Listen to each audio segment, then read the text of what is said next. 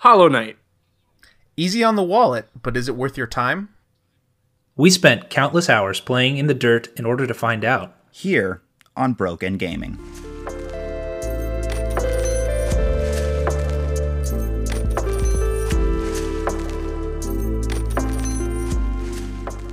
Welcome, absolutely everyone, to Broke and Gaming. I'm your host, Shay. And I'm your other host, Dan. I'm Lex, and I love board games. I'm Matthew, and I love video games. As you may have noticed, we have two special guests this week. We have Lex and Matthew here from Virtually Analog. And guys, why don't you give us a little rundown of your podcast? Yeah, sure. First off, thanks for having us, guys. We're really excited to be here. We love your guys' show. We talk about it quite a bit on our show.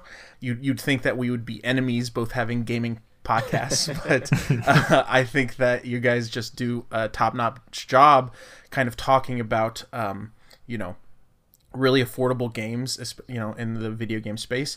And on our show, on Virtually Analog, not only do we talk about video games, but we also talk about board games. And the whole premise of the podcast is kind of the merging of the worlds between the two. Obviously, in the past year, it's been hard to get together to play board games, and so a lot of board games are starting to become more digitized, and there's more ways to play board games digitally. And so Matthew and I started Virtually Analog to kind of talk about that. Yeah, and you guys are really, really great at the stuff you cover. Like, I think there's a really amazing blend of both of those worlds. Yeah, I'm super excited to be on the show. When I heard about your guys' premise and the idea that you came up with, I was super jealous because it is like a gold mine of an idea. Talking about affordable games and rating them, and your rating system is awesome. So yeah, I'm super excited, especially to talk about the game we're focusing on today. Yeah, I'm a little nervous that Matthew's going to bail on my podcast and just come full time onto this podcast because, yeah, indie games is and affordable games is your jam, Matthew, right? You really love... I love, when you find that gem that's below $20 and it just gives you hundreds of hours of time. So fun. Yeah. Chef's kiss, yeah. Mm-hmm. Well, we're excited to have both of you on the show, but before we talk about the game that we're going to discuss this week, what have you guys been playing in terms of video games? Yeah, go ahead, Lex. Oh, sure. So I have been mostly playing Hollow Knight. I like I said, alluded to at the beginning of the podcast, I'm mostly a board game player, so I had actually not played Hollow Knight. I've heard of it. I grew up playing a lot of video games, and I love video games, but now I'm more of a board game player. So in order to prep for this podcast, I wanted to get kind of deep into Hollow Knight, and so the past few days have just been mostly all my free time playing Hollow Knight. And I've also been playing a lot of Slay the Spire on my phone, anytime, right before bed. We've talked a little bit about it on Virtually Analog, but I think that's another game that's perfect for this podcast, actually. I hope you guys talk about that one, but just my recommendation for you guys. But unless you already have, I hope I'm not. You guys haven't, right? Nope. Making a note right now. Yeah, so that's pretty much it video game-wise. What about you, Matthew?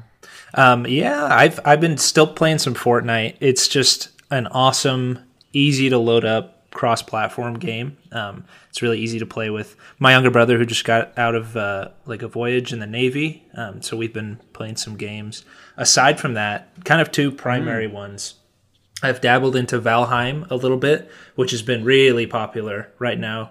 And it is super fun. I haven't played it a ton yet, but just a really fun, grind with your pals and make your Vikings. And it's been just a blast. Aside from that, it's kind of a not older game, but it's been out a while. I've been getting into Valorant lately. Just a super high intensity first person shooter. It's in the style of Counter-Strike, but you play individual heroes with special abilities. And I've never played Counter-Strike before, but man, it is scratching an itch for a really intense first person shooter that Overwatch has kind of died down, and I love Deep Rock Galactic, but it's very co-op, and this one is very PvP, so that has been a lot of fun as well. Yeah, I don't play a whole lot of multiplayer games. I love first person shooters, but it almost requires there to be a strong story mode for me. Mm-hmm. But normally at the beginning of every episode, I ask Shay a question, and I wanted to actually open one up to the group, which is, especially in the spirit of what your guys' podcast is, like where do you see kind of the future of like online multiplayer going? Like Fortnite is obviously huge. All these first person shooter, like arena type games are huge, which Shay and I have gone on record to say we're not huge fans of, but especially with the different servers for even board games to be played online, like how much do you see that expanding as things go on? Yeah, I think that kind of obviously the biggest trend that has been growing and will continue as the technology develops is a lot of like like mobile gaming, and like Supercell obviously is a big proponent of that. Like Matthew, you play a lot of Supercell games. And I think like a lot of the times people like to be able to just to like whenever they're sitting on the toilet or whatever, just like pull out their phone and play, you know, 5-10 minutes of a progression loop or whatever, and being able to hop on to play with other people on a mobile game is what I see more and more out of the gaming industry. Now, that being said, a lot of it is trash currently. There's a lot of garbage out there. A lot of like, it's purely about making money, and like the gameplay isn't actually very fun, or it's just repetitive and it gets old. And I'm praying and hoping, and I'm on my knees that that just gets better. And I really the other thing that I kind of like, another design space that I hope more games kind of start utilizing is like asynchronous play. That's like for someone like me who doesn't have a whole lot of time to be able to just like, sit down and play for hours at a time, to just be able to like hop on, take my turn. A lot of asynchronous currently is like, turn-based stuff, because that's right, makes sense. But there's a few games that are doing really interesting things with like really slow moving games. So like it's not necessarily turn-based, but like there's one I can't remember the name of, I'll have to look it up later, but where you're playing as like submarine captains or generals or whatever, and you're sending out your orders. And I think there's also a space version of it too, where like you send out your orders and troops start moving, but it's going to take like 8 hours or whatever for your troops to get where they're supposed to go. And so it's almost like a real-time asynchronous thing. Cool. Where people can play asynchronously, but also real-time. It's kind of... there's more and more games that are starting to do interesting things like that. But yeah, just like I'm hoping that more and more game companies start utilizing the great phones that we have available now, and being more respectful of our time, because a lot of us don't have a whole lot of time for gaming, especially cooperatively or competitively, but with other people. So yeah, that's interesting too, because that's kind of how like online gaming started to a degree, like where everything was through like rudimentary email, right? And you would take your turns like that. That's cool to see that we might be moving kind of in a cyclical way with that kind of thing. Definitely. I like that. Yeah. But we have just a massive game to discuss today, so I want to dive right in, and we're going to start as we always start, with our short change history for Hollow Knight.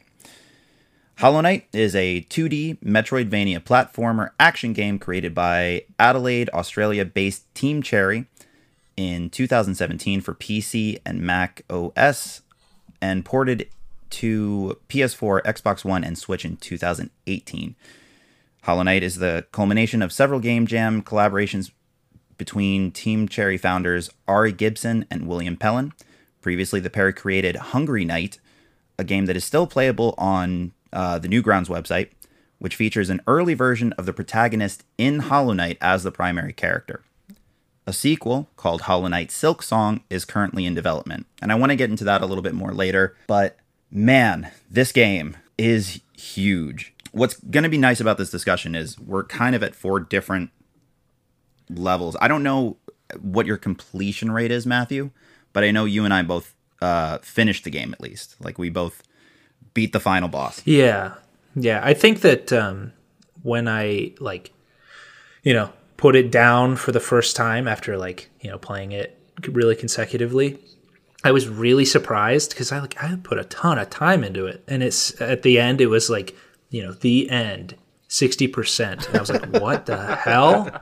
That I only played 60% of this game, and I would go on back and forth, in the future to play it, but also just looking up videos online and everything. Just so many bosses and encounters and things I'd never seen. It's really big. Lex is currently streaming this on the Virtually Analog Twitch channel, which I've gotten to watch, so I know roughly where his progression is at. And Shay, where are you at this point in Hollow Knight? So I'm very bad at the game. So I just finished the first area. Forgotten Crossroads. Is that... Yeah. Matthew, I would prefer that you didn't say that as like a... Oh, well, forgive me. Yes, I remember that. Forgotten Crossroads. Rubs my chin.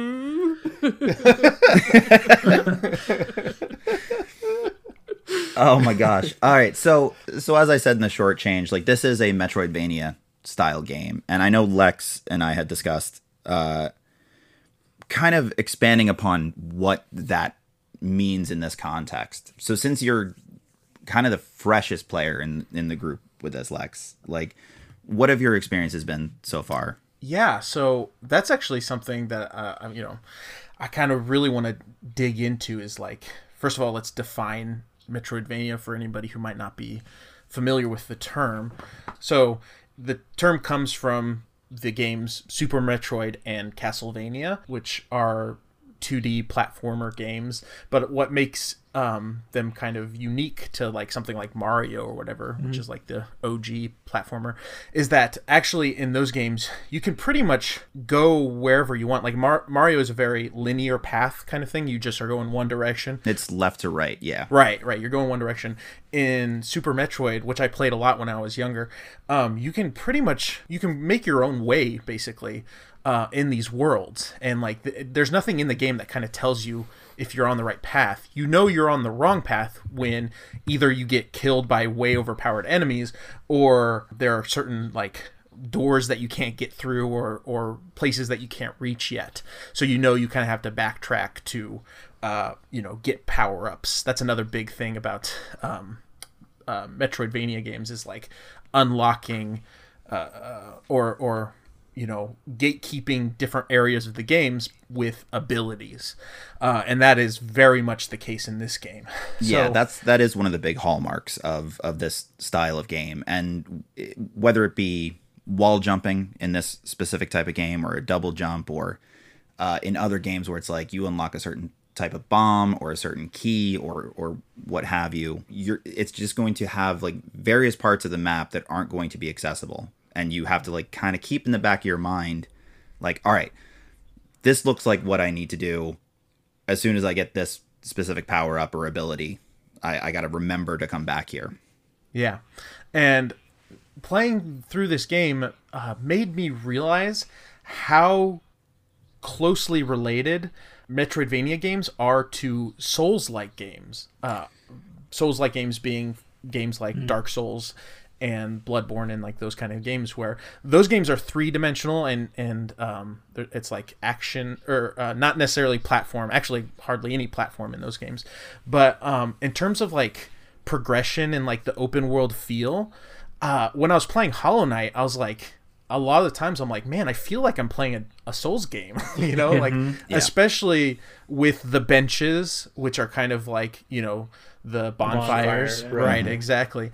And like the way that game handles death and the difficulty ramp, and enemies respawning, and like a lot of these things that you can apply to Metroidvania games also apply to Souls-like games, and like that playing through this game really made that really super aware. Do you guys have any thoughts on those two kind of genres and how they bleed together? Yeah, I think that Hollow Knight is just the perfect love child of those two genres, like you were saying, more so than any other game I've seen in its genre.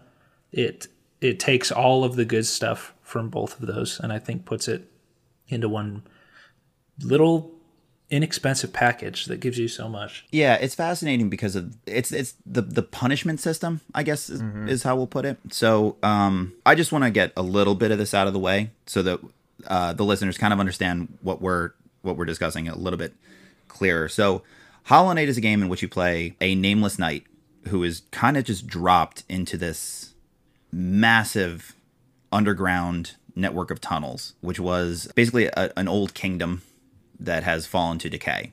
And, you know, we can avoid some of the lore stuff here to an extent, but just this humongous network is filled with different enemies that, you know, in this type of game, like, just get more and more difficult as you progress deeper or further into the tunnels. So one of the interesting things, and which is why it draws such a comparison to like the From Software games, is when you die, you lose all of your currency and a portion of your basically magic container, but in the context of this game, it's a soul container.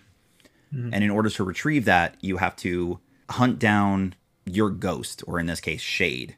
Kill that, and then you get all of your stuff back, which is exactly what you do in Dark Souls. Mm-hmm. And RuneScape, right? Except the soul that you have to fight is a bunch of angry 12-year-olds that try and fight you. And the scary thing is they're always 12. Like, they don't age. Like, you'll go back and they're the same people you were playing with, but they're still 12 years old. And you used to judge them like stupid 12-year-olds, but then you go back at like 25 and you're like, man, I wish I was ageless like these guys. But the one thing I can say for this, which I what I don't like about the Souls games, I'll say, is I don't think the learning curve is quite as steep. This is a very hard game. Yes. And yeah, I think Shay might disagree with you on that one. On that point. Well, okay. Then I want to throw to Shay on this. What have you found difficult about this, Shay? Because I agree that it is difficult. So it's not so much like the game, it's just maybe specific to my skill level at games. Right. I'm just like very bad at like timing stuff. Mm-hmm. So there was like a section that has these like, you know, objectively speaking, super easy worms that like pop out of the ground. And then pop back in. You have to like jump around them. I died a shameful amount of times. Yeah, I did as well. And watching Lex stream this, I got mad at certain points.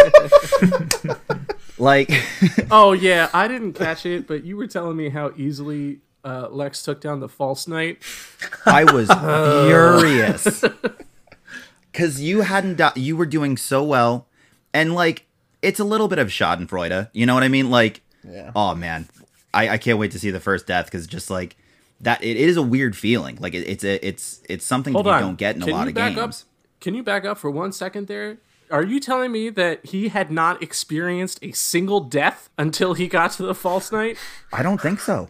I didn't die to the False Knight either, did I? No, you did it on the first try. You brushes off shit. shoulder. It was amazing. I was so mad. Okay, like I'm Lex, and I like board games, hard. But I'm better at video games than everyone in the world.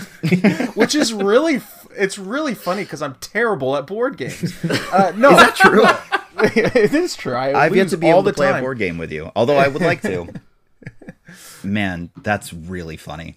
Let me talk a little bit about things. So, I actually agree with Shay that this game is very difficult, but I find it difficult for a different reason, and I'm sure it's something that we're going to discuss further on, later on. But I'm actually, I guess playing this game made me realize that I'm better at like the twitchy stuff than I realized, and like I love platforming. I grew up a Nintendo kid. I love Mario games, and like platforming is my jam. So that kind of stuff, and the combat as well. I really like learning the enemy's moves, and like I said before, Dark Souls games like is all about just like learning their loops and like taking advantage of their weaknesses and like that kind of stuff. So all of that came really natural to me. What made the game very difficult in my eyes was the exploration aspect of the game, and like the whole Metroidvania idea of like, we're not going to tell you where to go, you just have to figure out where you want to go. That like I struggle with so much. And you guys have been talking about, I was streaming this game, and I got so lucky that I had this person who likes to like just... Oh, I'm glad you brought this up, Lex. Yeah. Shout out to Outgoing Zero. Yeah, I had this person who likes to lurk on Hollow Knight streamers, especially like beginners, and just kind of, offer some help. And they were very, very good at like... they were very good at just giving me like basic general direction on where to go, because that they could tell I was struggling with that, and I didn't want to, because I was streaming this. If I wasn't streaming this and I had more time, I would have loved to just kind of like try to get better at like figuring out this world. But because I was streaming this and I was trying to prep for this podcast, I kind of wanted to get through the game as fast as I could. And so this person was just invaluable to me to like say, okay, no, you kind of want to keep going left here.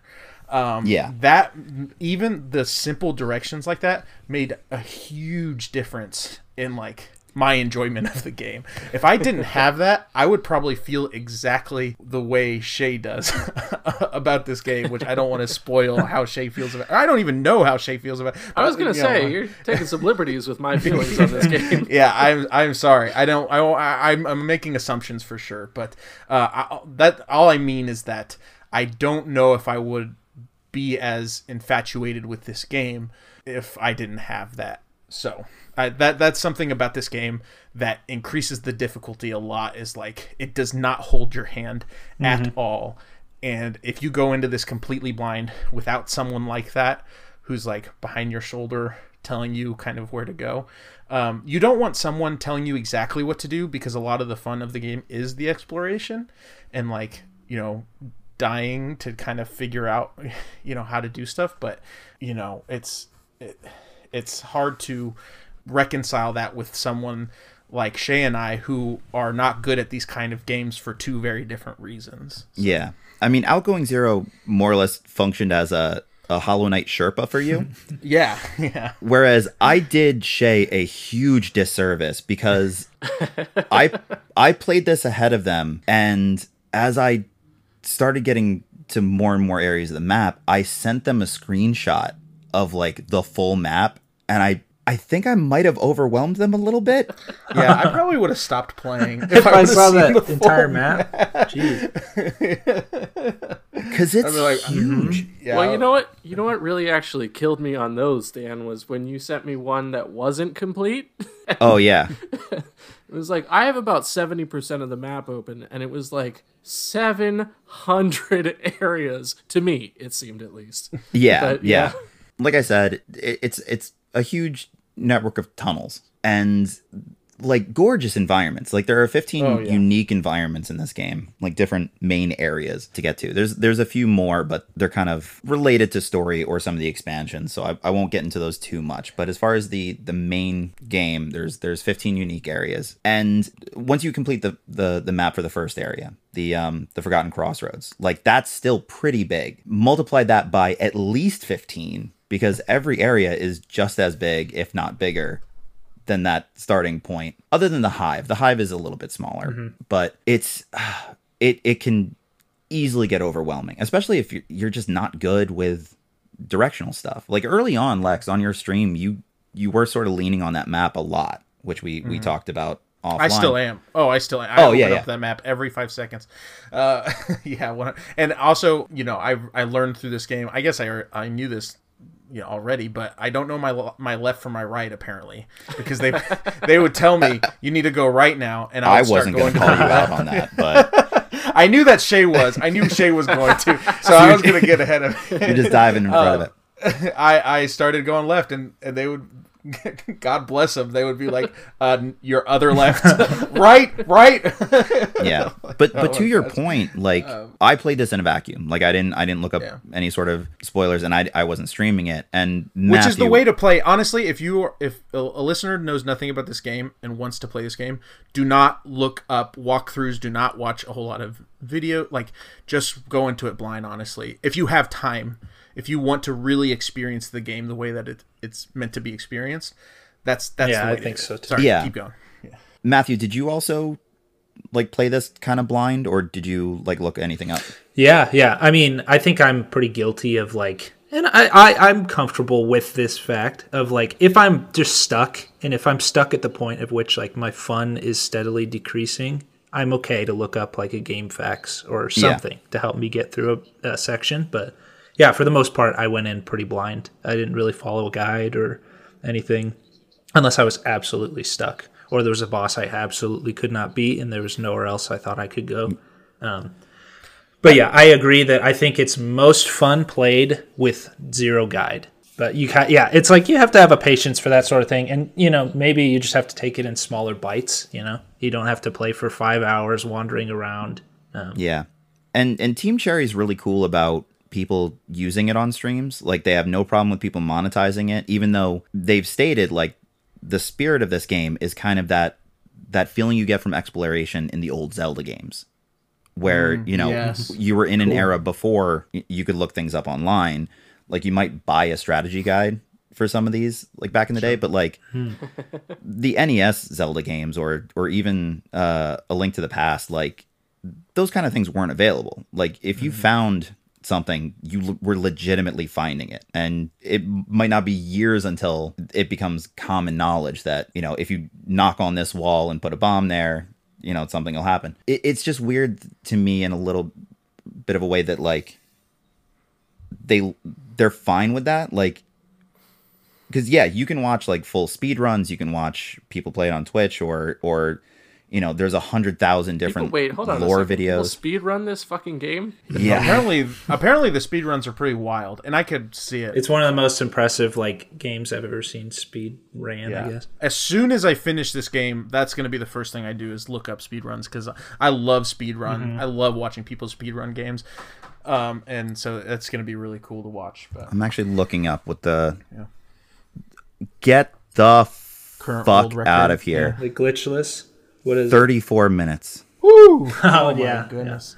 Yeah. That's probably like get to, well, no spoilers, but get to the first main ending, which you can do that fast if you know the map like the back of your hand. Right. But, I'd love to see like 100% speed run. I do want to discuss that a little bit, kind of what the overarching goal is without dipping too much into lore. So right at the beginning of the Forgotten Crossroads, there's the Black Egg Temple, and you don't know why. Like they don't give you any sort of real reason, but you understand that you have to unlock this tomb, or just door, I guess. You don't really know it's a tomb, but through little bits and pieces kind of as you progress. And I related this to like Fallout or any like really deep lore game where you pick up bits and pieces of the story as you go. If you want to, you learn exactly what your goal is as the Nameless Knight, why you're there, where you came from, and kind of the history of this area. But you can just blaze through it without really giving a shit and just be a killing machine, which is it might be a fun way to play. Honestly, that's kind of how I feel like I'm playing it, because I am talking to like everyone that I encounter or whatever, but honestly, like I don't feel like I know that much about the lore, and I'm like 10 hours into the game, and maybe it doesn't get revealed till later, but I feel like I probably should know more with how far I have gotten into the game. Well, that's the thing. I would disagree that I love that, throughout my whole playthrough, like Shay said, I was just a killing machine. I didn't know what my goal was. I was like, all I know is I'm here to kill bugs, I'm going to kill you if you get in my way. I'm going to kill the Mantis Lords if you get in my way. And it doesn't, shovel a story into your mouth like Halo, like you're Master Chief and you are, this is your mission. Okay. You just, but what if you were Master Chief? I'm just Lex, you are one area away from the first like kind of big exposition dump. Oh, great. I'm excited for that then. It kind of gets into what you have to do to unlock that door. And again, it's something you can dive into a little bit more if you want to, but not totally necessary if you don't. Yeah, man, this game is fascinating. I really like it. There's also just like little tiny bits that are completely inconsequential that they thought to add. So like the environments are damageable, right? Like you can knock down signs or like, you know, just little fixtures and things like that. I feel so bad about breaking like the chandeliers. I'm like, someone made these and like.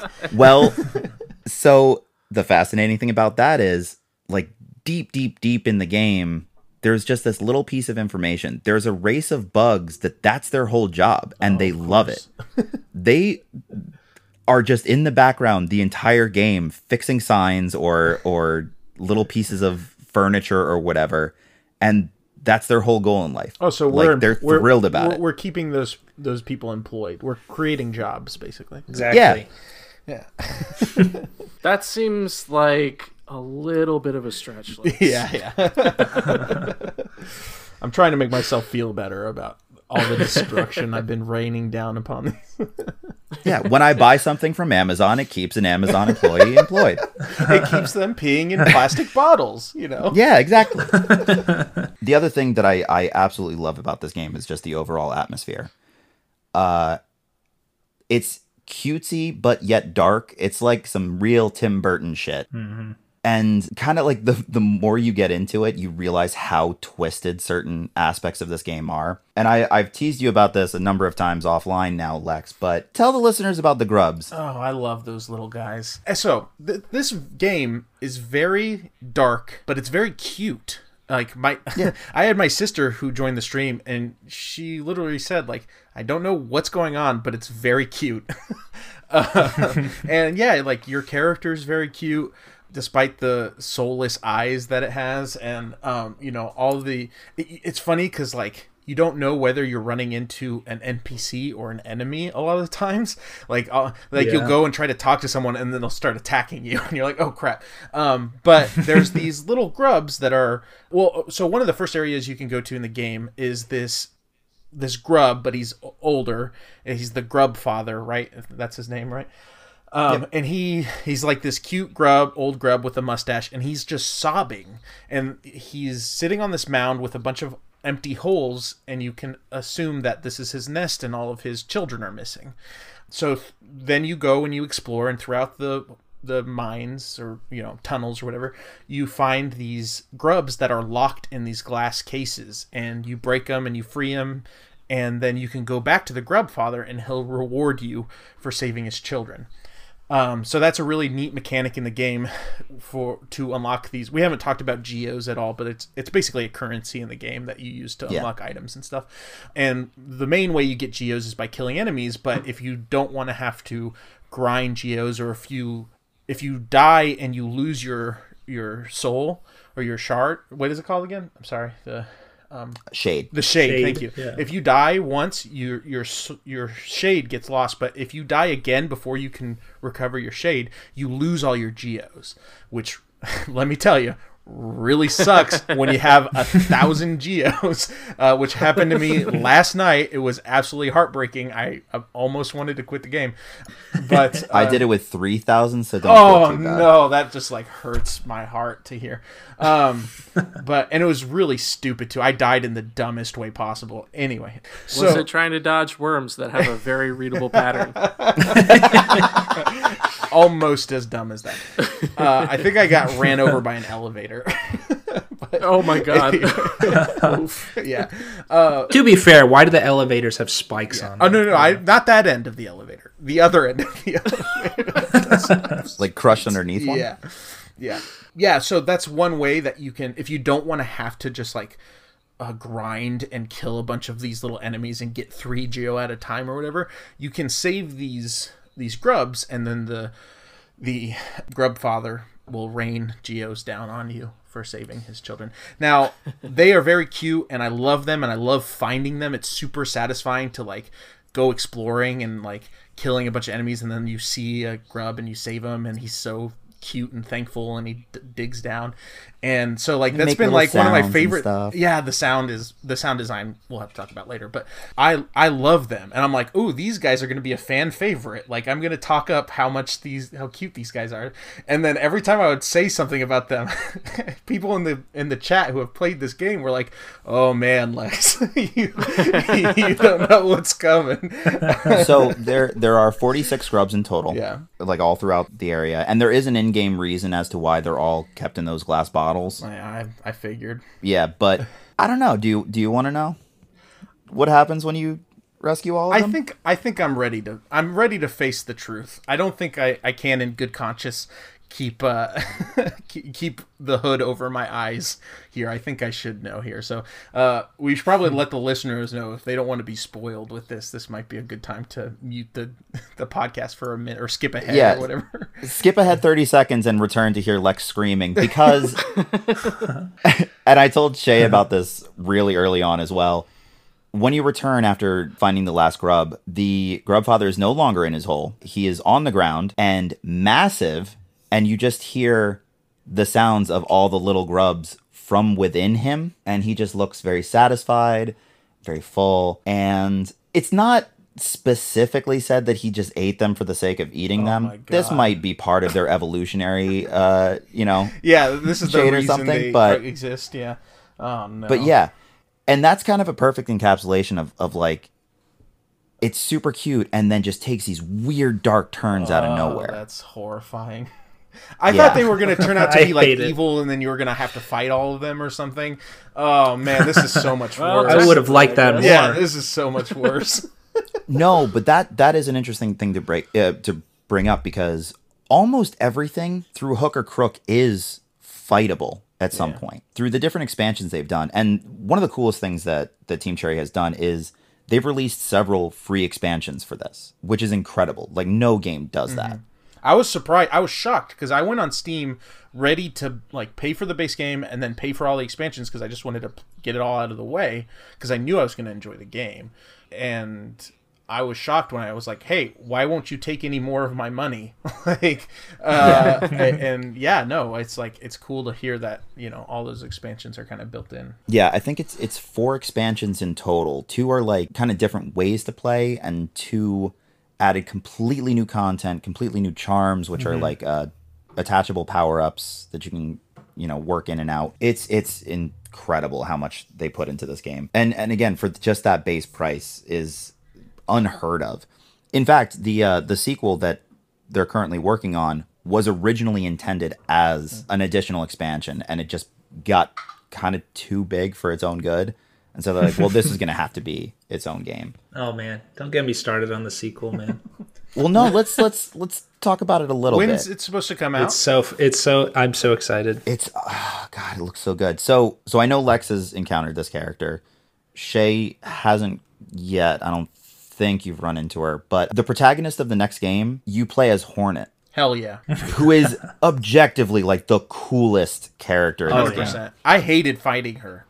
Not because not because I hate her guts, but I want to play her. No. I didn't hate fighting her because I thought her fight was tough. I hated fighting her because I thought she was way cooler than I was, and I'm like, yeah, I deserve it. Yeah. Did you ever I lost that fight. Did you ever play Mega Man X? Yes. Mm-hmm. It's kind of like you're X and she's Zero. And funnily enough, Zero's my favorite character. Hey, perfect. Yes. Like in that opening level in Mega Man X, we're like, why does he have so much cooler stuff than I have? Yeah. Yeah, it's kind of like that. But yeah, I'm so stoked for this extra game, like for this next game. It's an entirely different area. You have all of her skills and power-ups. It almost looks like it plays more like Shovel Knight. In that, like, you just get more and more abilities and things to throw at people. Oh, it looks so good. Speaking of which, I almost played that game instead of this game. I went to download this game, and I was messaging Shay, and I was like, "Oh, I'm getting ready for my playthrough of Shovel Knight," and she was like, "You mean Hollow Knight, right?" Shay, you definitely should not have told them. Man. It would have been so good. That is hilarious. It comes into this podcast like, who the fuck is Hornet? Yeah. Just did like when you do a book report on the wrong book. It'd be amazing. Oh, but what I started to say is, so everybody is fightable at some point. Pretty much all of the NPCs, all the shopkeepers, like there's an in-game mechanic for one of the expansions where you can fight everybody, that's even more insane. Like to reprogram a character to be like, well, what would this character that we never intended to be a fight, like how would they fight? Like the fight with Sly is apparently nuts. I was just about to say Sly would be an interesting fight Yeah. to encounter. Yeah, or like the thing with the long neck. I can't think of her name. Oh, what's her name? The giraffe. Yeah, the giraffe in the type character. Yeah. yeah, in the King Station, no, Queen Station, Queen Station. Yeah. Yeah. But man, I can't say enough positive things about this game, but we do always go through our pros and cons for the games that we're discussing. So I'm going to open up the floor to that. What are your guys' pros and cons for this game? Just straight off, a pro for me is the soundtrack. I think that is a big winner for me for any game that I play. And Absolutely I think this beautiful, yeah. soundtrack is amazing. Yeah, this was a game that was funded through Kickstarter initially, and one of their stretch goals was actually to get a composer. So it was just through crowdfunding that this soundtrack ended up being as gorgeous as it is, and it is phenomenal. I'm really interested before because I've been talking a lot about what I love about the game. I'd love to hear some more cons from any of you. Because right now I'm not seeing a whole lot. Like I said, like the most difficult thing for me is navigation. I would love some sort of like option where I could turn on like, I don't know, some sort of like having a Twitch person behind my shoulder at all times or whatever, like in game telling me where to go. Well, yeah, you had mentioned during your stream having like a Navi character, not as annoying, obviously, but yeah. but I was thinking about that, and maybe not something as far as that, but I think that have any of you guys played Hades yet? No, I've watched you play it. I heard you're incredible at it, though. Yeah. Hades does something very interesting where there's a setting that you can turn on if you want to be able to progress through the game faster. And it basically means that Hades is a roguelike, so you're dying all the time. Right. And every time you die, it ups your defense, basically, making you a little bit more durable. And that small little tweak makes the game way easier to get through. And I'm not saying that this game needs like the same thing like that, like nothing with defense or anything like that doesn't work for this game, but something like that where you can turn on it that makes, you know, the navigation just a little bit more friendly, like something that holds your hand a little bit more. I don't know. Yeah. I think it can be argued that would kind of take away the challenge of the game and take away a lot of what makes this game beautiful and fun. But for someone like me who doesn't have endless hours of time to be able to, you know, explore through all of this game, like Shay, what do you think? Would you have enjoyed this game more if you had something like that? Or do you think that's not what it was? It was just purely like the timing and the platforming stuff for you? I do kind of agree with you that it would be nice to know like what my objectives are. Yeah. I guess would be the way I would put it. But like, I do agree with I think Matthew specifically brought this up about how like the beauty of the game is in the, or maybe it was Dan, but the beauty in the game is the exploration. Yeah. And while I suck at all of the enemies, like fighting all of the enemies and like platforming in general, I do have a lot of fun just trying to fucking pick up where I was. Sure. I'm the same as you, Lex. As soon as I got the map, I was using it every 5 seconds, but like after a while, I would just kind of like sit back and, you know, after you die 18 times in the same area, you're kind of like, oh, I know how to get there now. Sure. So I think it would be helpful to have like a mode where you have kind of like maybe more of the signs scattered around. I think that's a great idea. Yeah. Yeah. I think like an option where you could turn on more signs would be helpful. That's a very elegant solution, I think. Yeah, because the signs are really like when I find a sign like especially a bench sign, I like. Oh my gosh, it's it's the best feeling in this. Yeah, game. and they're so simple, aren't they? It's not like go this way to heal. It just has a symbol. It kind of guides you, and you figure it out from there. It doesn't hold your hand necessarily. No, so that this is game there's no hold your hand text at all. Yeah. Yeah, because I think that's an important element to keep in the game. Is I think it's really good that it doesn't hold your hand because Definitely. It lends itself to the story of the game. because the feeling of figuring things out, then it's so rewarding. Like when you go, oh, okay, I can connect this to this, as opposed to, you know, an objective marker saying go to this place. Actually figuring that out is a great feeling. Yeah, and to your point, Shay, it's like a part of the world. You're an outsider coming into this world. There's no one there to guide you. You're completely alone on your mission, and so you kind of have to figure it out. And that's the way the game is designed. And I think it is a really excellent way to do that. The only pro I want to talk about in this part is the attention to detail. I think that especially in regards to like trying to throw out like tropey video game mechanics. And what I mean by that is like, for example, like the idea of this map, you know, like in most video games, you have a map that, you know, it doesn't really make sense that you would have all this information right off the bat, right? And there's a character in the game that actually will sell you a map. You know, the map that he sold you, he's not done with, right? And so you have to go out and fill in the map. But you can't fill in the map until you buy a quill, which just makes sense in the real world, right? And then everything makes perfect sense within the context of just reality, but specifically with the game itself. Right. And like you only fill in the map when you're sitting on a bench. And the attention to detail, what I mean is like, even in the animation, they didn't even need to like, when you sit on a bench and it like says like, oh, map updated, your character actually pulls out the map and starts writing in with the quill. And I absolutely love that. Like, it's like stuff like that like they don't need to do. And like you can walk around with the map open, but if you do, you are walking slowly and your character actually has the map out in front of you, which is just like, you don't see that in games. Like video game logic tells you should be able to run around with the map up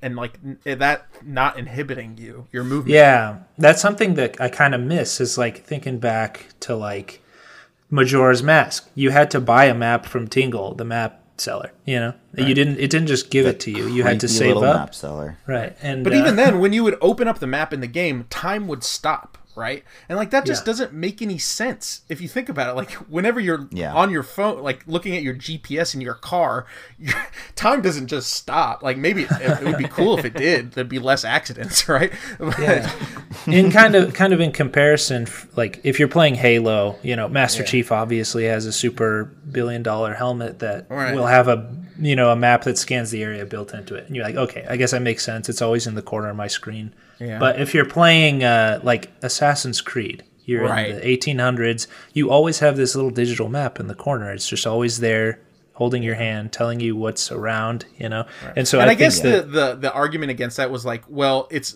a representative of your character just knowing the area, right? That you don't as a player, but it makes sense in this game because you don't know the area.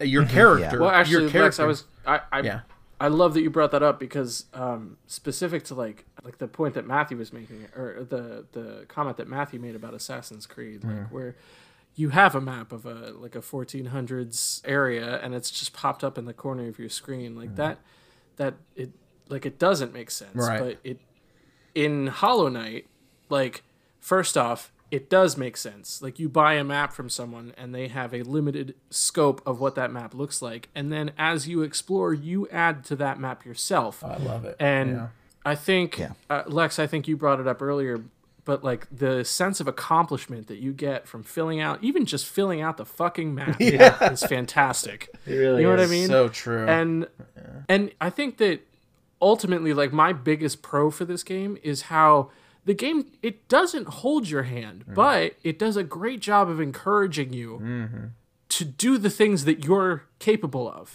You know what I mean? Like like, this game is not so hard that at no point can you go and not ever beat one boss. Yeah. You know? Yeah. It grows with you. So, like, as you're playing, you are becoming more capable of taking on this map and exploring these areas. And I think that the game does a really good job of just encouraging you to push yourself. You know what I mean? Like, you may not be able to do this one thing right now, but you will be.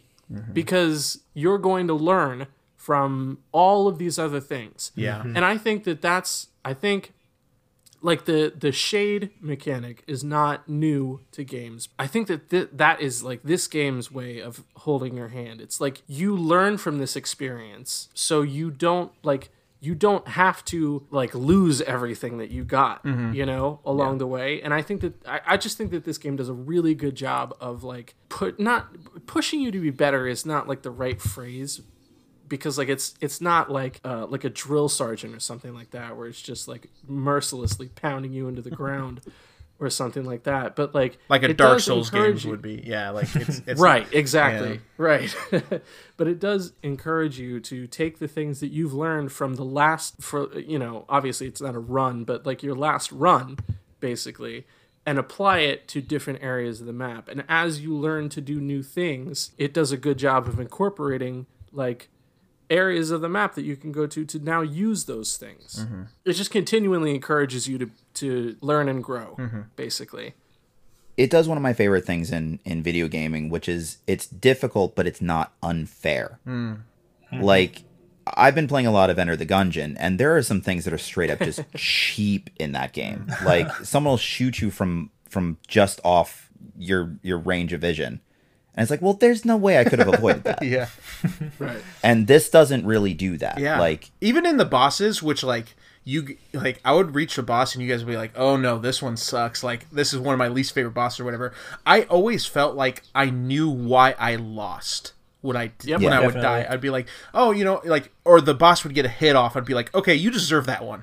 like, I'll give you that one. Yeah. It's like 100%. I think the game it balances that line perfectly of like being difficult but fair. You put it perfectly. Yeah. You just got through one of the only ones that like really throws in a curveball, which is the Soul Master. Like, because after you beat him and they go through all of the normal stuff that they go through when you beat like one of the major bosses, he goes, nah, fuck that, this fight isn't over, and like continues to attack you. And I tried my best to like, not so subtly, but like, all right, look, keep your wits about you. Yeah.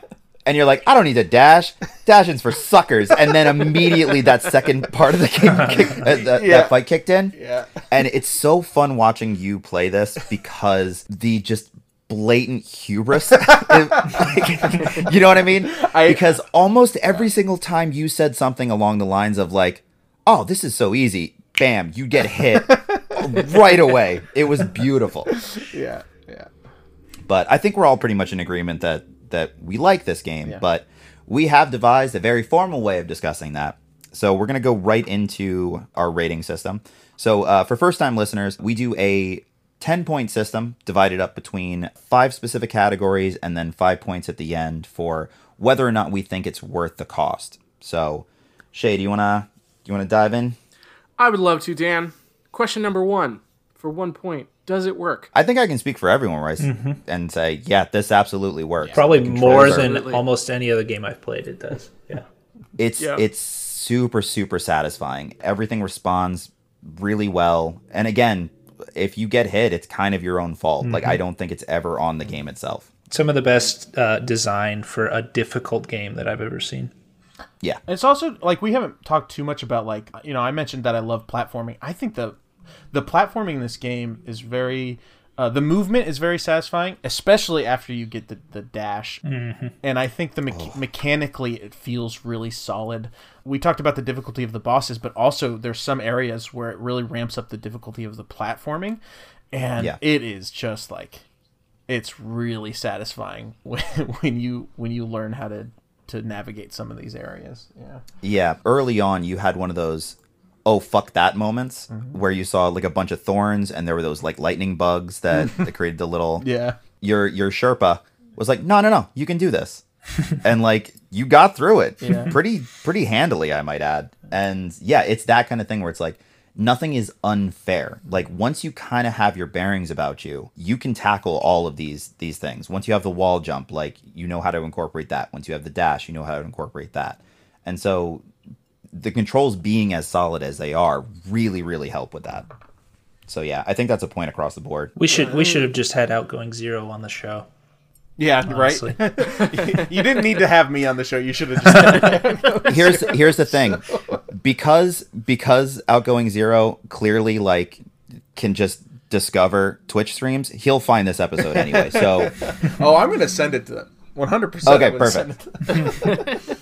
All right. Question 2: is it fun? Yes, absolutely. Yeah, I think that the fun comes from how rewarding overcoming those obstacles is. Definitely. Lex? Yeah, I'm in agreement. Yeah, I would not be playing it for 10 hours if I didn't think it was fun. I value my time way too much.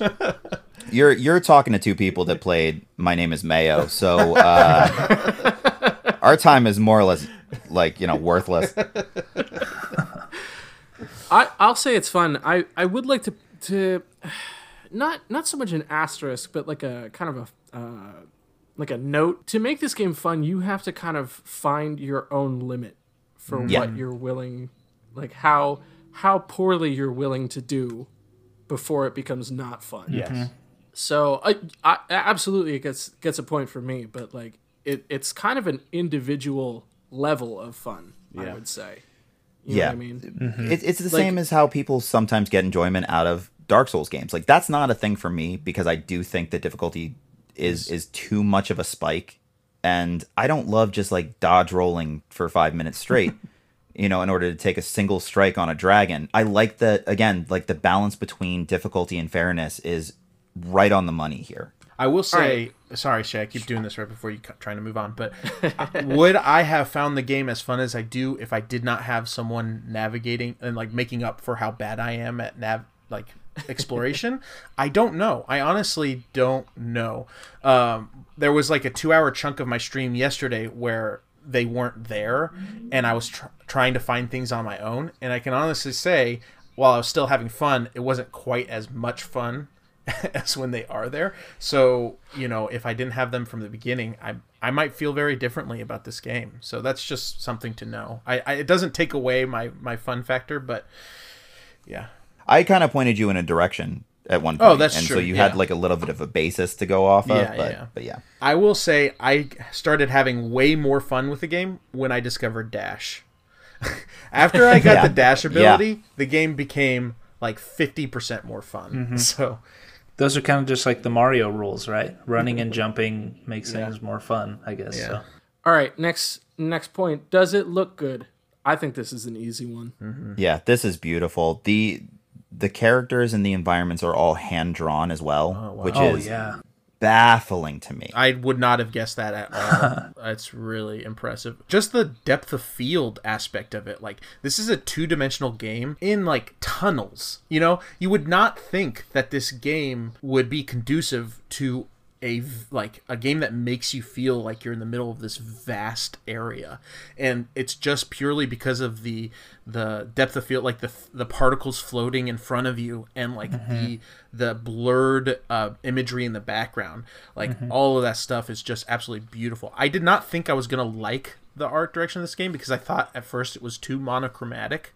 I thought it was just going to be kind of like black and white. You look at the screenshots of this game and you're like, okay, this is just going to be like all black and white, but it's not at all. Like they use colors in a brilliant way. Yeah. Well, I mean, actually that's a great point because it is pretty desolate and pretty gray and like bluish tones and stuff like that. But like the first area you have access to after that is lush and green and vibrant. You kind of get the sense that it's humid. You kind of get this, like, they did so much with just the art style, just keeps expanding. Like, you just got to Crystal Peak, which is, like mines with these huge, like, pink rock formations, and again, feels entirely different. Like, the fact that every area feels totally separate, and those blend points as well. Like where you're going from one to the other. It's, oh God. So yeah, good. it's not like you just walk through a door, there's a loading screen, all of a sudden you're in a pink crystal wonderland. You know, it's like Right. you're just walking through a tunnel and you go up and down, and then all of a sudden you're in this place, and you're like, wow, I didn't even notice the transition there. Yeah. Exactly. Can we just appreciate the absolutely amazing design that these developers had to do with all of these different biomes and areas of just leading you from one to another, you know? Because they obviously, Yeah. you go to the Forgotten Crossroads first, and then the Moss Path is next, and then after that, that's kind of how they guide you. It being a Metroidvania, you can't progress in certain ways. I think it's just masterful how they kept everything pleasing to the eye. You're not like, you don't get too tired of a location for too long. They help you progress to a new place that's refreshing. It's super great.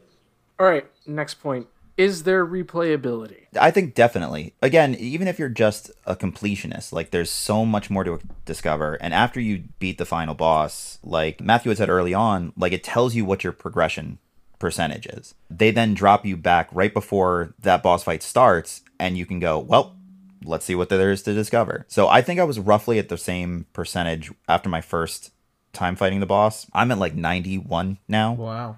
And I haven't gotten sick of it. Well, that's out of 113% because of the I was expansions. gonna say one of the. I looked at one of the trophy list for that game, and one of the trophies on PlayStation is complete the game to 112%. Yeah, 112, So, like, right. You can finish the game, you can get to 100%, but you're still not fucking done. Yeah. So, yeah. Plus, there's a whole nother version that has a permadeath Oh no. mechanic. Oh, no. Yeah. That's not for me. Actually, when you had started the stream, someone had even said, like, play that version or no balls. And I don't think you had That was me. frame of reference as to what it meant yet. Yeah, I didn't know. That's funny.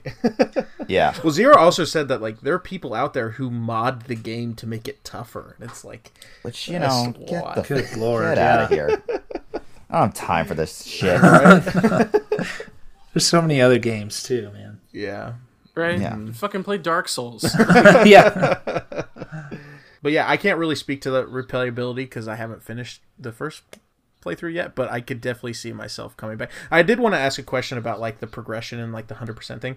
It's not like the Arkham's games, right? Where it's like you have to find all the Riddler things in order, like No. the percentage things are like reasonable and like interesting, right? It's not just like find all of these things on a map, right? No, because that is one of the great things is that it's not a collectathon. Oh, thank God. Like it's the 46 scrubs, it's the 45 total charms, because some of the charms are upgradable, so there's only 40 slots for it, but it's 45 in total technically. Does it include all of like the mask pieces or the? Yeah, it'll be mask pieces and soul containers. But all of those things help gameplay, right? Like Right. That's like it's interesting to Except find for the those grubs, probably. things. No, the grubs get you coins, right? Like and charms after a while too. oh, good, yeah. Oh, okay, yeah. cool. So it's like everything feeds back into itself into like a good progressive loop where like a lot of those collectathons, like you said, it's just like, oh, I found this thing and that's it, like I hate those things. Like I had to stop playing Batman like Arkham Knight because I was just like, I'm not finding any more Riddler clue things. These things are stupid. But Yeah, what a dumb way to like dumb down a great villain to Yeah, just right. like, collect the crap, man. Collectibles. Yeah. All right, our last point before the cost to game ratio. Is there a story? We can just cut it off and say absolutely there is, but it's kind of what you make out of it.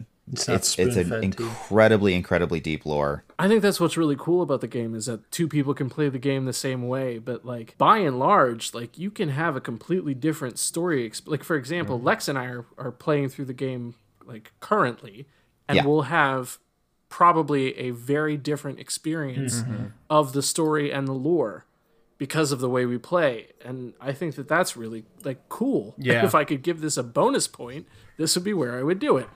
That's a really good point. I hadn't thought about the fact that like my playthrough initially is going to be almost completely different from somebody else's. So even the path that Lex took was entirely different than the way I went. Like, I almost was like, hey, Outgoing Zero, like, maybe don't point him in this direction yet. Maybe bring him back this way so he could do this. Maybe don't have a bash his head against the Mantis Lords for 2 hours. Oh, my God. Again, to try that with the base level nail, the base level health, like, blew my fucking mind. I did, I did okay. Dan? I almost had him. I got to the second. You were really close because you're really good at this game, and it made me mad. Dan sent me a message like while he was watching the stream, and he's like, man, if Lex fucking beats these Mantis Lords with the base nail and the base health and the base spirit, like, I'm gonna fucking lose my shit. Yeah. Anyway.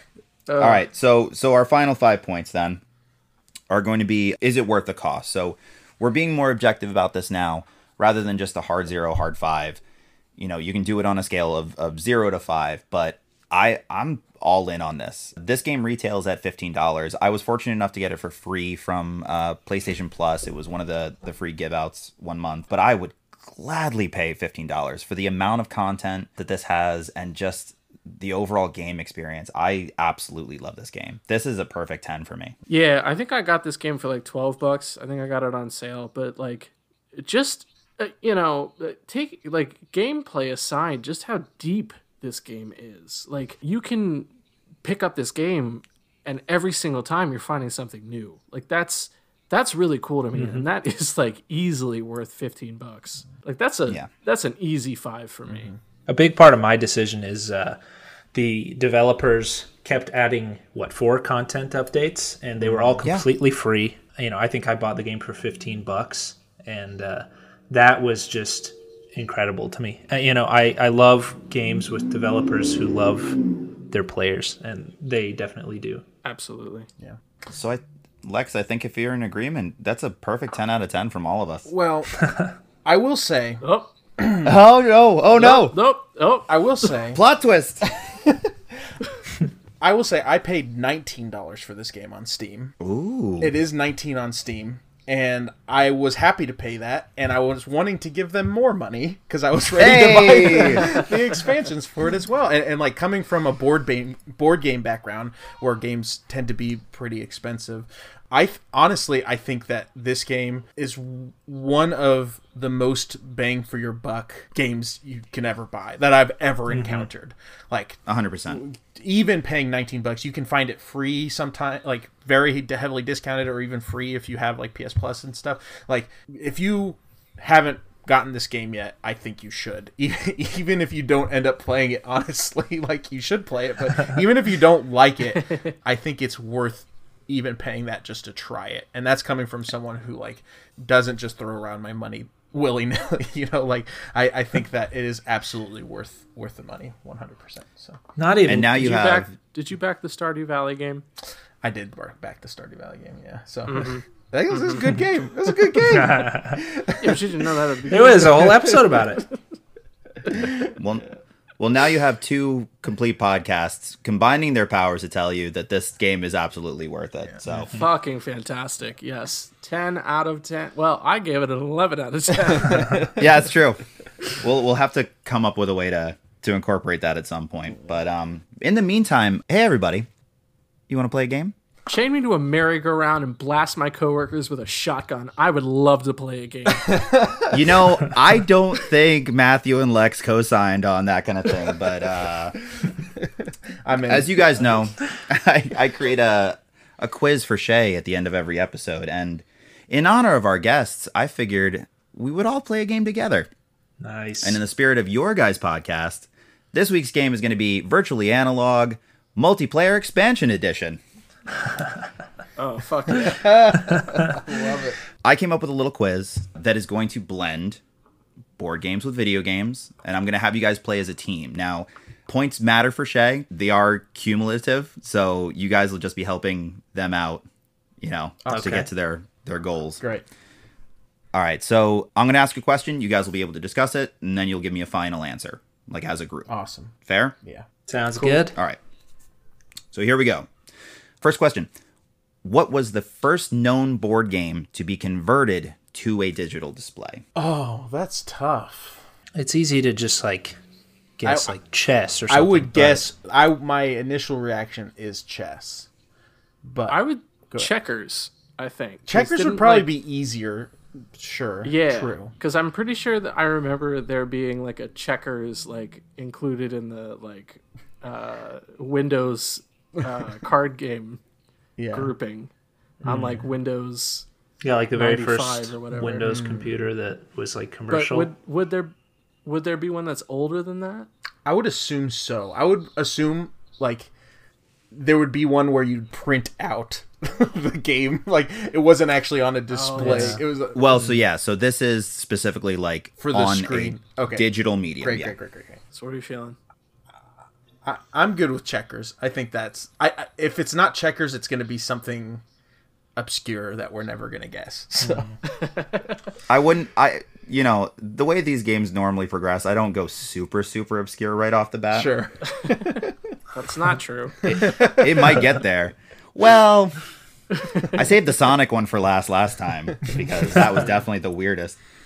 The fact that Nathan Drake was not Nathan Fillion was the fucking weirdest one. Kratos being based on a Nazi character isn't weirder than that? All right, that fine. doesn't exist. That doesn't exist. Oh, right. That's right. not real. We retconned that. All right. Anyway, final answer for first digital game. Matthew, you okay with checkers? Yeah, that sounds good. All right, we're going with checkers. Yeah, Drafts or Checkers was made for the IBM 701 in 1951. Holy fuck. That's A lot older than That's I thought. wild. So that's 1 point. Well, All right. buddy. Go team. Let's have you guys on more often. I've got more points now than I've ever gotten on the first question in any You're quiz. 1 for 1. All right.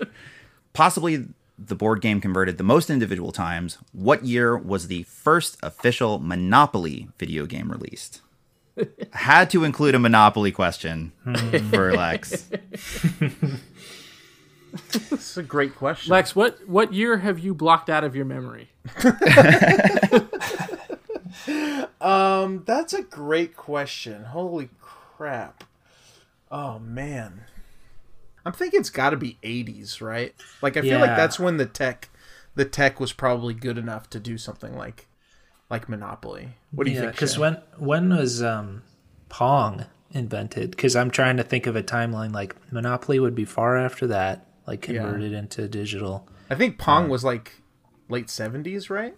Exactly. So that's why I think you're kind of on track. Maybe mid to late 80s. What do you think, Shay? I don't know. Because Monopoly itself is way older than that. I mean, Monopoly's very old. You guys are thinking like mid to late 80s? Yeah. Yeah. Do we have to have an in exact agreement on year that here? one? Is that the question? Yeah. Yep. What do you think, Shay? I'm going to say 1986. I like that. I'm good with 80s. That feels Okay, good cool. to me. Yeah. 86 How- final answer? Yeah. Yeah, 1986. It was Wait. 1980. Oh! For what? Okay, we got a decade. No, sorry. No, Dan, I was going to say what you're about to say, but it was just because I was going to change it to George Orwell's book, and that's it. So Oh, you know what? I'm giving it to you. It's 1984. Hey, nice. Now, interestingly, Wikipedia says that it was 85, but I did a bunch of digging because I'm an insane person. And the Commodore 64 version was released in December of 84. So technically, yes. it released in 84. I'm surprised we got as close as we did, even with our original guess. Like, that's No, your logic was sound. I love it. All right, so that's 2 points. This is amazing. I love this. these two can use their brains, and I'm just like, but like Kellen Quinn looks like Prince Noctis, so that's probably the answer. All right, question 3. What is the name of the chess-playing IBM computer that was able to defeat world chess champion Garry Kasparov? I would just like to hone in on the fact that guy's first name was Gary. With 2 R's. Oh, 2 R's. That makes it Russian, right? I feel like I definitely have heard this name before. Yeah, it's. Does it have a person's name, or is it like a... No, I think it has a person's name. It's IBM, right? Its name was Jeff Bezos, in anticipation of the machine that everyone would hate in 2020. Look, I'm gonna give you guys a little bit of a helping hand. It is not a human name. Oh, it's not. Okay, all right. Unless you're like a rapper's Unless you're kid, Elon Musk. maybe. Elon Musk. No, yeah, right. genuinely, like maybe if you're a rapper's kid, you could be named this, I suppose. But Oh man. you'll know exactly why. DMX. No. Rest in peace. Let's think. Any guesses? I'm like at a complete loss, man. Yeah, I don't. I'm thinking like maybe it's like a fruit or like something. I don't know. I'm gonna be so mad when I hear this too, because You've definitely that heard I- it before. I definitely have, Everyone's yeah. heard it. Yeah. yeah. It was also featured on Futurama, I believe. Oh, now I definitely should know this. Oh shit! I fucking love that. Shit. Yeah, me too. Oh man, IBM. And you said it was IBM made it, right? Yeah, I believe this computer was part of Al Gore's Time Crusaders in that What If episode. Oh man! I just watched that episode like a couple weeks ago. I know exactly what you're talking about. I just cannot think of the. It's like The correct answer is not Stephen Hawking. He's not technically a computer. Oh shit! Oh man, the rest of that team is coming back to me now too, and I can't. Is it? It's not It was Watson, is Michelle it? Nichols. No. Watson is a different one. is it like Daisy or something? That's what I'm feeling. I don't know. Well, that wouldn't be a. Rapper thing. Oh, All right. Yeah, I'm going to give you guys 5 seconds, we'll say, just in the interest of time. Yeah. You got anything? Well, I don't got it. Candy. It's Deep Blue. Oh, I knew that. Deep Oh Yeah. man, it was on the. Oh, it was that's in the like- fishbowl. It was in the fishbowl. Just couldn't get it out. Yeah. Yep. Yeah. After being defeated by Kasparov in 1996 in a standard 6-game face-off, Deep Blue was heavily upgraded and beat Kasparov in 1997. Wow. 3.5 to 2.5 when he won Game 6 after a series of 5 straight draws. Awesome. If this kind of stuff interests any of you guys who are listening, go watch the documentary on AlphaGo, which is Google's program that beat the world's best Go player. Oh, it's one of the best documentaries out there. Go oh watch it. yeah, I've heard you talking about that. Yeah. It's really I intriguing. definitely thought you were gonna do another fucking Queen's Gambit pull. I almost sensed that too. Next question. What board game, based on a video game, is subtitled The Uncooperative Cake Acquisition Game? Oh, that's got to be Portal, the Portal game, board game, right? Portal the board game. I know. Is it? I don't fucking know. Cake acquisition. That's a good guess. That- I feel like. That's got to. That whole question did not make any sense. We might as well be speaking in a different language. No, that's got to be. Yeah, I'm pretty sure they made a Portal board game. I'm not Okay, playing it. I'm safe to go with that. Dan, can you read the question one more time? What board game, based on a video game, is subtitled The Uncooperative Cake Acquisition Game? I thought that would help, but Portal sounds good to me. I don't. Now I'm having second thoughts about it.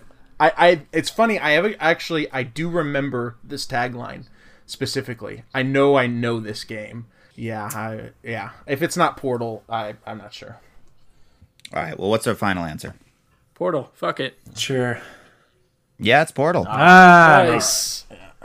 Apparently, that game is trash, too, Yeah. based on reviews I've seen online. So that's 3 points. Next question.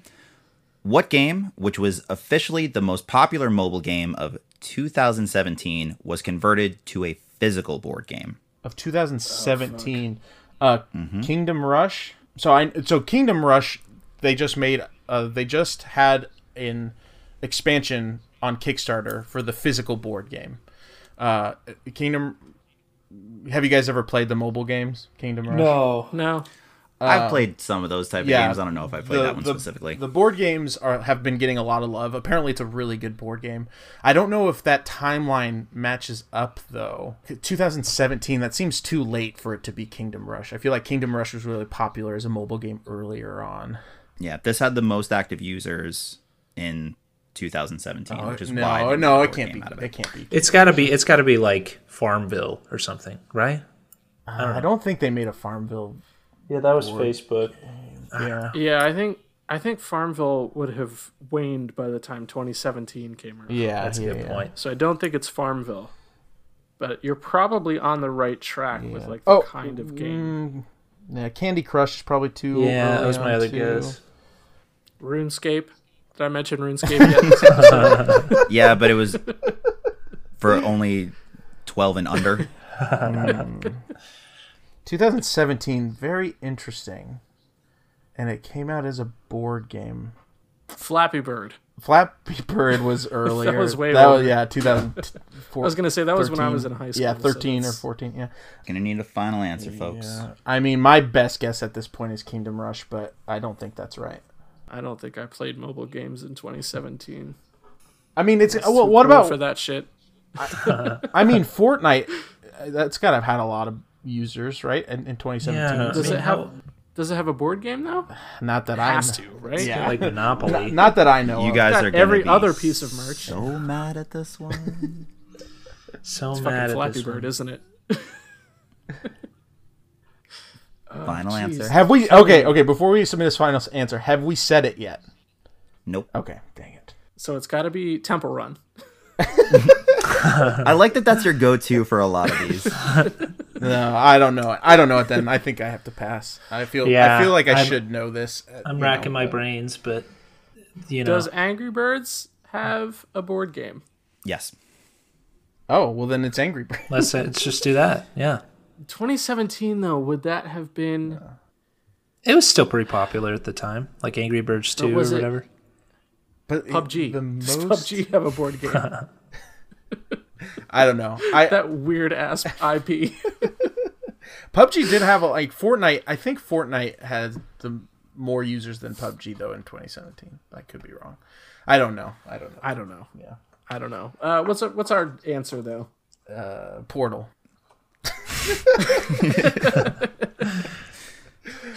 Oh man, that would make me really mad though. All right. You guys ready for the answers? Yeah. What do you? Yeah. It's Words with Friends. Oh, Now here's the irony. Here's the Now, irony. wait a minute. You mean Scrabble? Yeah. Now, yeah, exactly. Because the board game was published by Hasbro, which already has the rights to, you guessed it, Scrabble. Yeah. So, in essence, fuck that shit. Hasbro re-released their own game, but under a different name. That's 100% How true. fucking I should have known. stupid. Yeah, I should have guessed that. Oh, that's We were on the makes right sense. track. I am really mad about that. It's another fucking Dave Jaffe move. Was he in Yep. charge of the fucking Words with Friends board game? He might be on the board of directors for Zynga. I don't know. I'm gonna fucking get mad about Dave Jaffe again.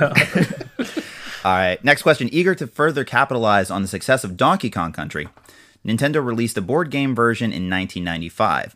What other official licensed 90s fad item was included in the box and was required to play the game? Pogs. A Donkey Kong Country board game. This is amazing. It's got to be Pogs. I'm out of my depth here, boys. It's I gotta don't be fucking Pogs. know anything Pogs? about Donkey It's got to be Kong Pogs. Country. Okay. It seems like some type of stupid shit Nintendo would do. Yeah, it's Pogs. I'm just gonna. I'm there's no reason. Hell yeah, it's Yes, Pogs. good job. Dude, this is the best. All right. That's 4 points. Speaking of Nintendo, for our next question, in late 2001, early 2002, what video game board game hybrid caused Nintendo to provide 1.2 million gloves to users in order to avoid blisters, friction burns, and cuts, a move that saved them an estimated $80 million in lawsuits? I've heard this before. Yeah. What the fuck would have been the thing in 2001? Yeah, that was at the year 2001. That would need gloves. Oh, it's I know this. It is it's got to be a Mario Party game because people were hurting their hands on like certain mini games. That's would be my guess. Is that your final answer? What do you think? Yeah, Sean? I would go with you in that. Sounds good to me. I was 7, so I didn't know shit. Yeah, it was Mario Party. Yes. Although no lawsuits were ever filed, 90 complaints were sent to the New York Attorney General, who was at the time future governor and future scumbag no. Elliot Spitzer. Nintendo reached an undisclosed settlement with those affected, as well as $75,000 in state legal fees. So I still have scars. Oh, really killed Nintendo, huh? I literally am looking at my hand at a scar right now that I got from a mini game playing Mario Party. Nintendo, where's my money? Oh my god, that is... I'm so fucking happy right now that like it just happened to coincide. That's wonderful. I mean, I'm sorry for your hand, I'm like but also Slumdog Millionairing this quiz right now. dude, for real. All right, well, let's see how you do. Let's see how you do on this one. What strategy board game with origins dating back to the Roman Empire is a playable minigame in Assassin's Creed 3? I should know this. I haven't played any Assassin's Creed games, so I don't know that. But Whatever? No. There's like 1,900 of them. How did you know. accidentally not play one? It's a great question. With great effort. No, yeah. But I love ancient games. I love learning about them and playing them. Roman game. I haven't really heard of a whole lot of Roman games. It's got to be some gambling, right? Yeah. Those you know what they say about those Romans. Liar's Dice? Is that a Roman game? It might have been. I know that the Romans did have dice. I know that much. So this was played with an actual board. Oh. Just so, yeah. Monopoly. Backgammon. The game as old as time itself. No, yeah, backgammon is not a bad guess. Oh wait. Yeah, Hold on. yeah. Fuck. I know. I don't know how to. This would be amazing if you could describe it to Lex. And then I get it. Yes. Oh, I don't know enough about how you play the game to describe it. But it's got like this is going to be the most fucking vague description of a board game ever, but it's got like pieces and you move them around and you like take pieces from the other player, but it's not checkers. yep. It's not the Royal Game of Ur, right? No. Is it the one where you put down the pieces and all the pieces in between your pieces change to your color? What's that game called? Does it have a name? Oh, with all the white and black like Are you tiles. talking Yeah, about yeah. Go? Is that what it's called? I mean, It has a different name though. no. Obviously, in ancient No, Rome. not in Go. It doesn't change colors; they get taken off the board. Oh, So then it's not that. Okay.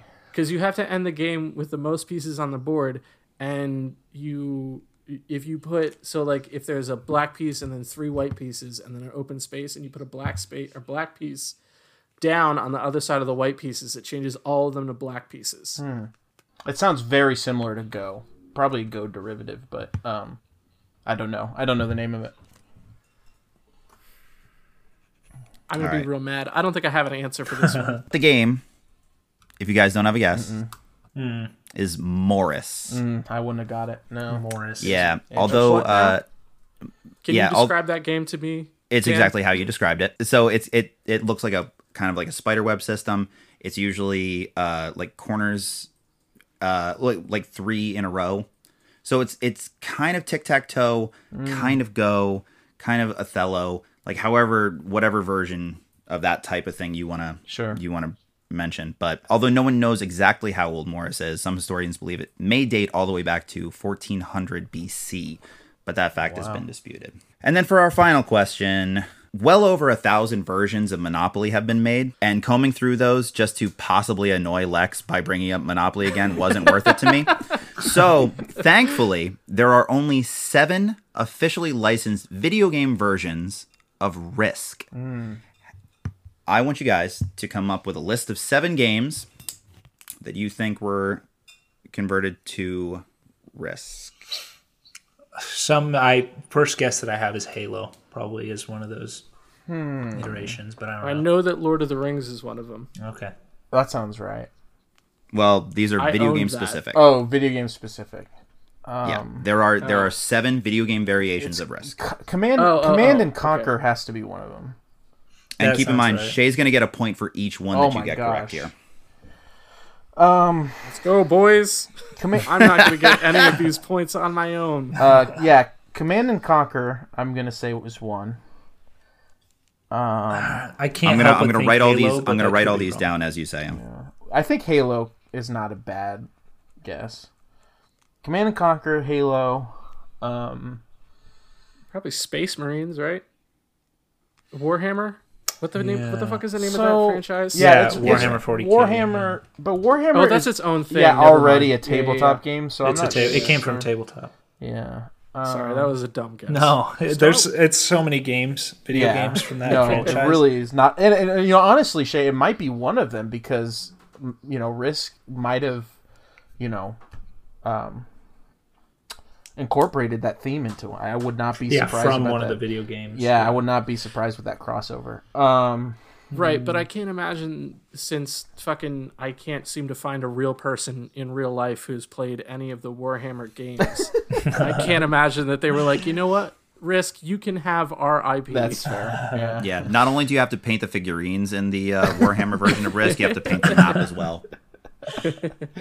True. Just name. So it's got to be Call of Duty. right? Call of Duty, right? Any war game is probably going to translate well to Risk, right?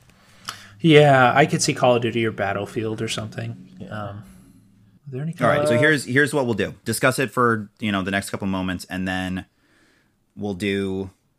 You just give me 7 answers, and we'll go right or wrong. So discuss amongst yourselves which ones you think you'll present. Okay. To the rest of the I think class. Halo and Call of Duty and Command and Conquer are pretty safe. All right. Warhammer. I'm trying to think. I'm good guessing Warhammer. I'm good guessing Warhammer.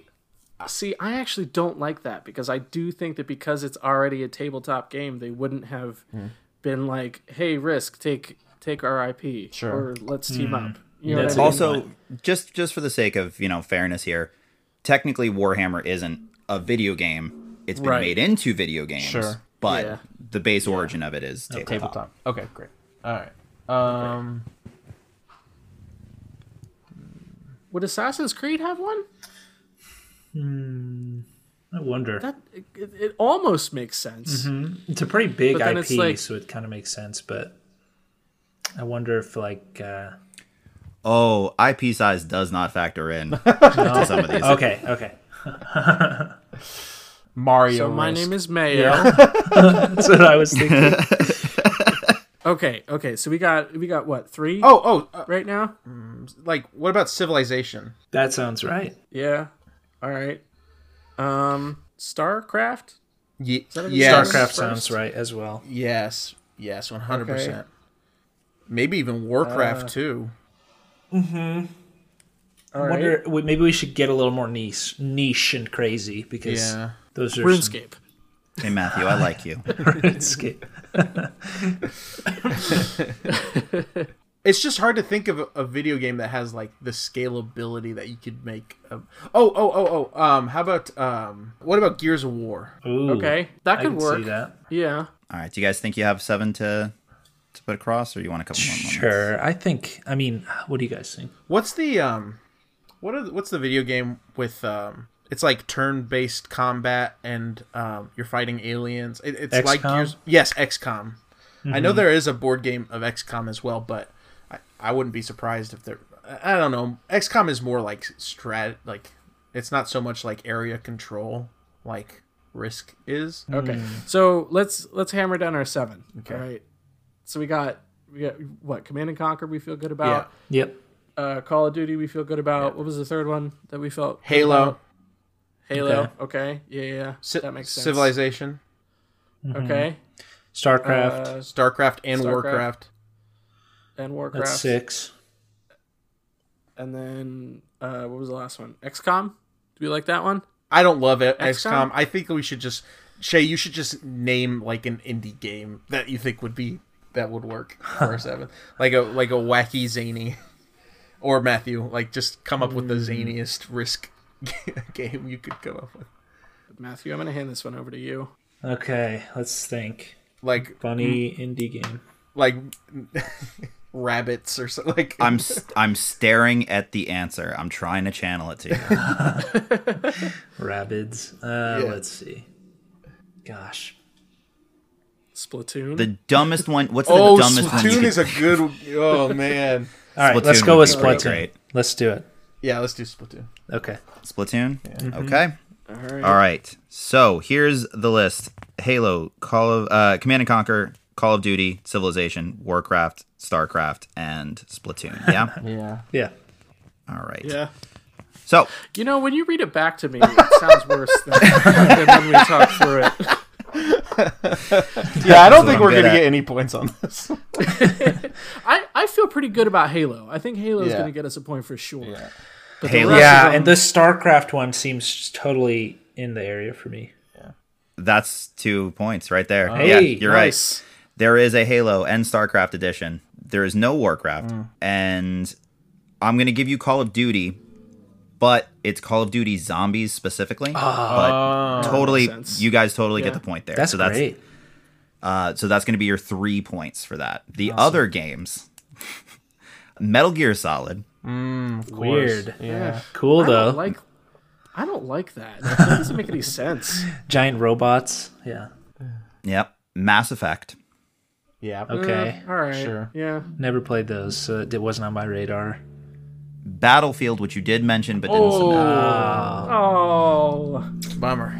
and fucking Plants vs Zombies. I knew there was a zany one in there. Yeah. Splatoon was our Yep. zany guess, but yeah. Yeah. I was staring at it, Matthew. I was trying to give it to you. But guys, you did great. That's 8 points for the episode. Wow. Wow. It's the best I've ever done, guys. Thank you so much. We'll have you Yes. on next time too.